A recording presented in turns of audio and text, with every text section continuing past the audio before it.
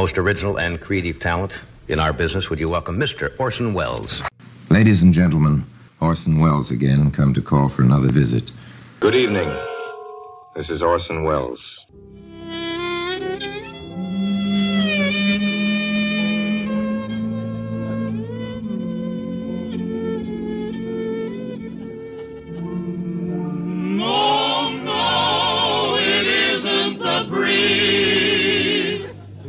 Buck Benny, a two-fisted, quick-triggered marksman who shoots from the hip and never misses. Well, hello again. This is Buck Benny speaking. Welcome to another episode of Orson Welles. This commentary, I thought I would go ahead and present myself because my team is a little behind on our commentaries, which is fine.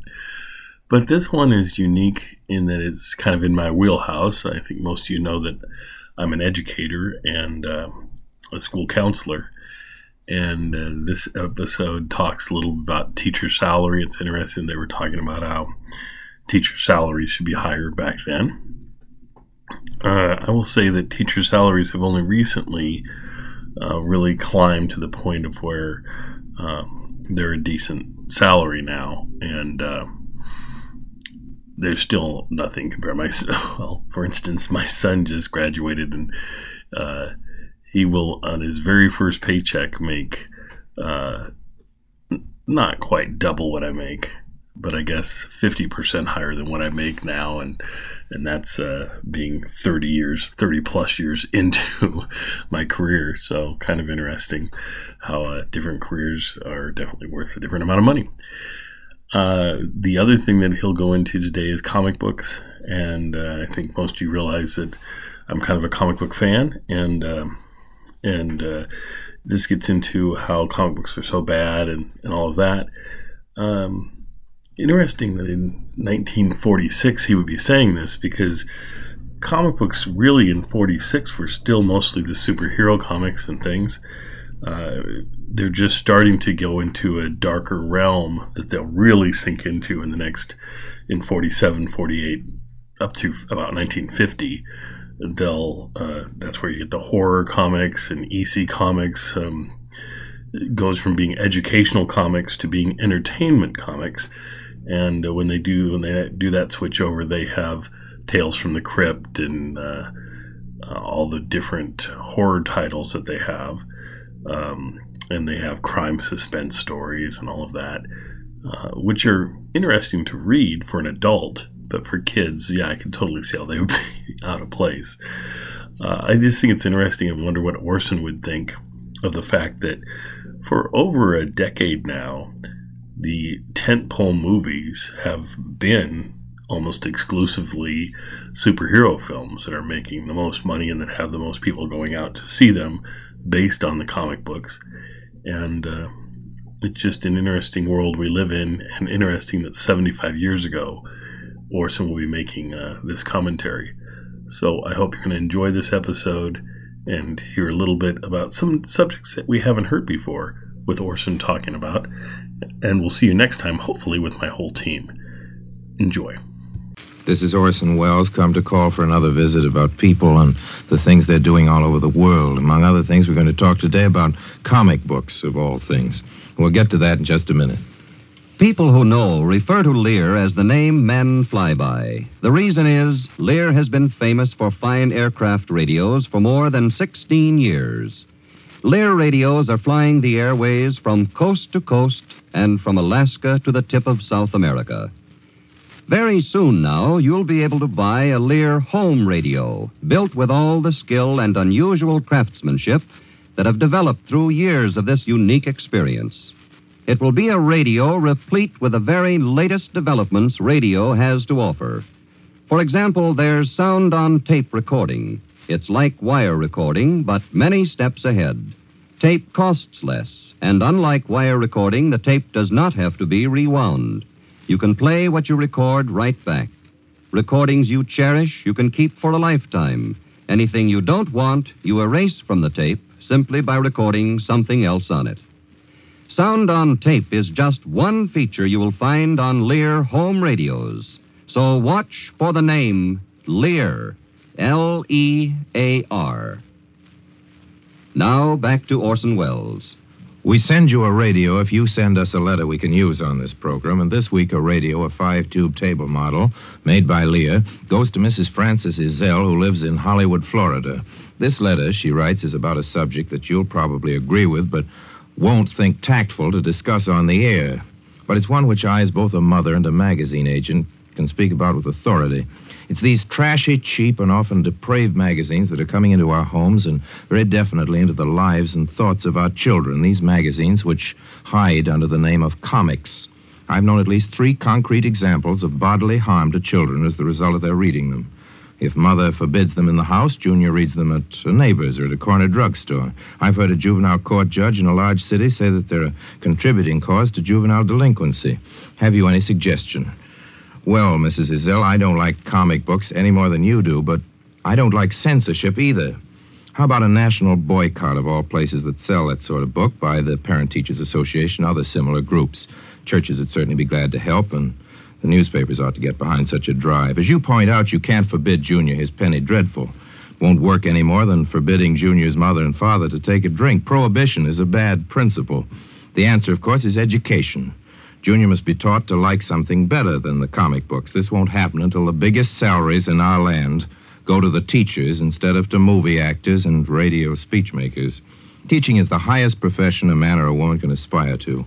And since we live under a profit system, the highest profits ought to go to the best people in the most important job, and the most important job is teaching. When you hear somebody ask whatever happened to Mary Smith, and the answer comes back, poor Mary, she seemed so promising, but she never amounted to anything after all. She's teaching school. That's all wrong. The answer ought to be, oh, Mary, she really made good. She's the pride of the family and the big breadwinner. She's teaching school. As to the juvenile delinquency, Mrs. Izell, I really don't know. I frankly find it hard to believe that a dime novel ever turned a kid into a Jesse James. I think there's juvenile delinquency because we aren't giving young people enough good and fruitful things to do outside of school hours. And because school itself is too often not a place for preparation for life, but an empty distributor of facts, most of which are made to seem quite useless, and some of which are.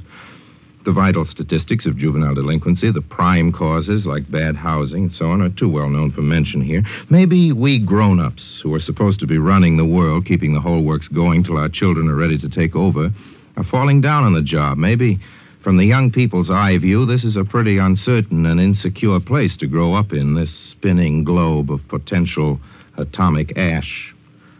Maybe, Mrs. Izell, the delinquency is ours. And frankly, Mrs. Izell, I can't leave this scandal of the comic books without a word of praise for the comic strips, the good ones, I mean. And these include the benignly documentary Gasoline Alley, the socially conscious Joe Palooka, and the wholesomely picturesque Prince Valiant. Personally, I'm a pushover for an adventure strip called Terry and the Pirates. And the day is blank and dreary without it, I can tell you. Indeed, when my government, my movie studio, sent me off to South America for a sabbatical year of goodwill ambassadorship, I found it necessary for my happiness that Terry be clipped out of the stateside papers and forwarded down to me in the jungle and the pampas and whatever. You either go for comic strips or run away from them. But however you feel about the darn things, let me urge you, Mrs. Izell, to sample Terry for a while. It's drawn and plotted with high skill, and the people who live in it are perfectly marvelous. And although you wouldn't care about that, the girls are, well, they're wonderful. But this doesn't go for the current heroine, Fob Cobb. In my view, she's an unintentional sister of Hot Shot Charlie. As far as I'm concerned, Miss Fob Cobb can perish in the snows of North China, where she's presently wandering in a horse blanket and a money belt. I am also crazy for the delectable burlesque of Mr. Al Cap's Lil Abner. And you'd better know the whole truth, Mrs. Izell. I never miss Dick Tracy. I don't really like Dick Tracy, but then I don't really like peanuts, and I cannot resist them. Turning now from the comic section to the front pages. Since Mr. Truman inherited the leadership of our nation, and in the most crucial term in its history, he seems to have been making a specialty of picking little men for big jobs. Of all the president's poor choices, none is poorer than Jolly George Allen, including even John Snyder, who doesn't believe in the reconversion program he's supposed to direct. Allen, court jester to the kitchen cabinet and good friend to the big corporations, is getting his appointment to boss RFC's $10 to $15 billion without having to answer anything like the kind of policy questions fired last year at Henry Wallace. Those who would fight Allen are Wallace men, and therefore Ickes men, Roosevelt Democrats, such as are still left in Washington, and they're too busy fighting another presidential pal, oil millionaire Ed Pauley. What about Pauley? 5 reliable witnesses under oath have called him 5 varieties of liar. Maybe they were lying. I wouldn't know about that. I do know that Pauley's an able executive, a nice guy, and a good friend of mine. According to one school of political morality, that means I should stand by him when he's in trouble. Well, if Ed Pauley's ever in personal trouble, I will stand by him, but I won't stand still for his appointment as Undersecretary of the Navy. The Navy wants oil reserves in the huge offshore deposits in California. Ickes wanted federal conservation of that national wealth. Pauley wants to give jurisdiction of the oil beneath the ocean and in the tidelands to the states. California, the most important, is Pauley's state. He admits he went into politics there to elect the kind of state legislature he, as head of the independent oil companies, could do business with.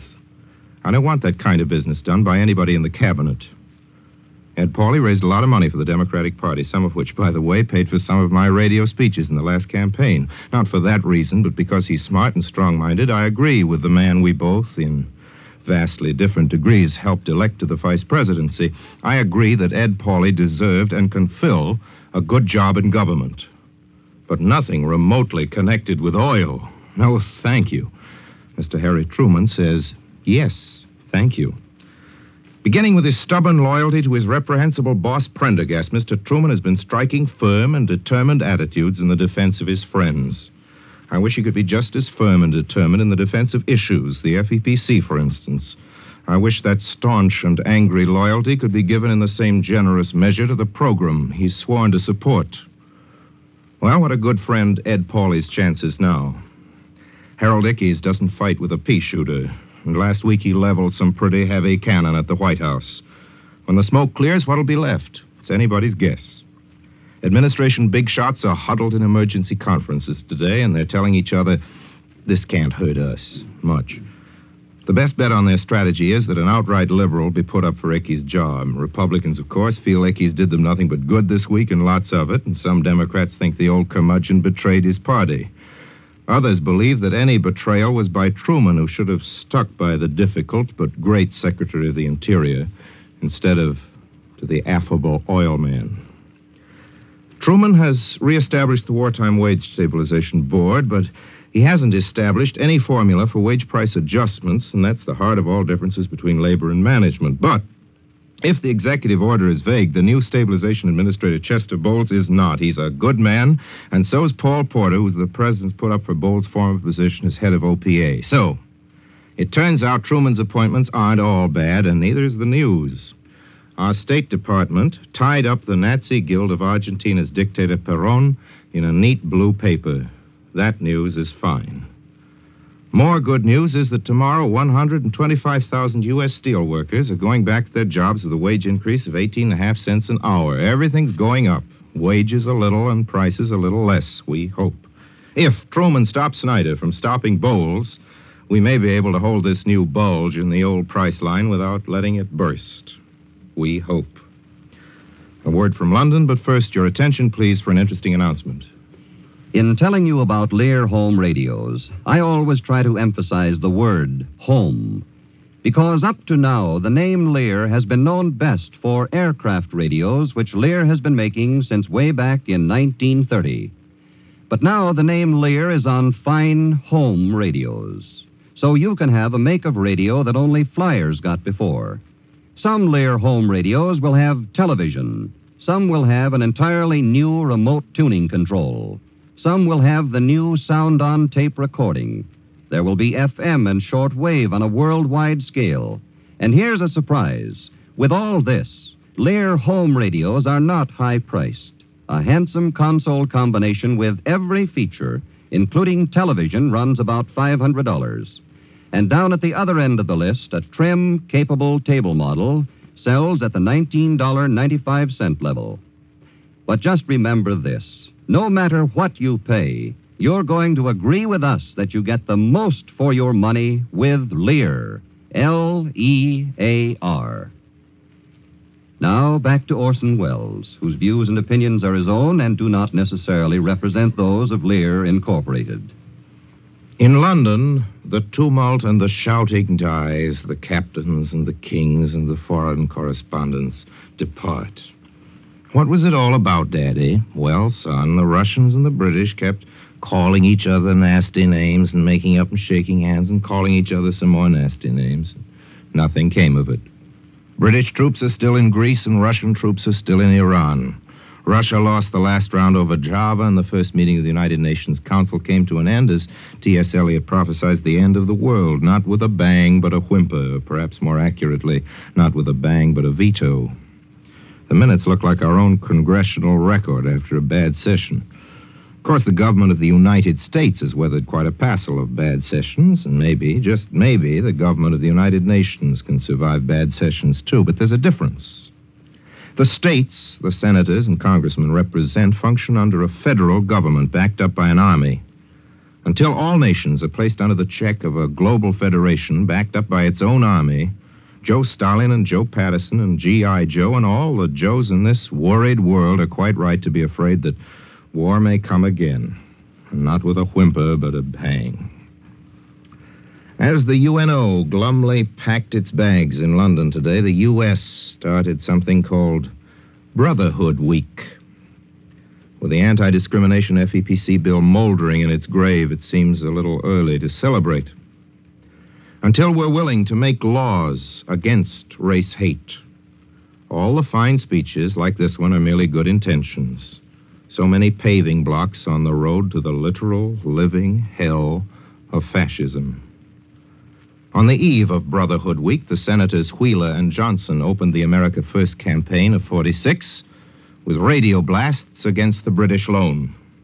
We seem to have heard it before, but the senators are saying again that our neighbors' troubles are no business of ours. On this Sabbath, which opens a week dedicated to brotherhood, we can't help but remember the first brothers who ever lived in the world.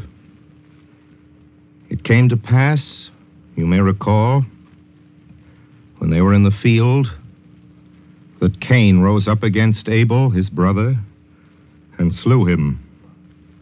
And the Lord said unto Cain, Where is Abel thy brother?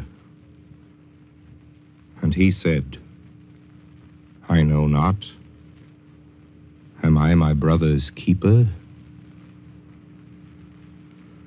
Well, goodbye for now. Please let me come to call again. And thanks for this time. Until then, speaking for my sponsors, the makers of Lear Radio, the radio we give you if you send us a letter we can use on this program, I remain, as always, very literally and very sincerely, obediently yours. This is ABC, the American Broadcasting Company.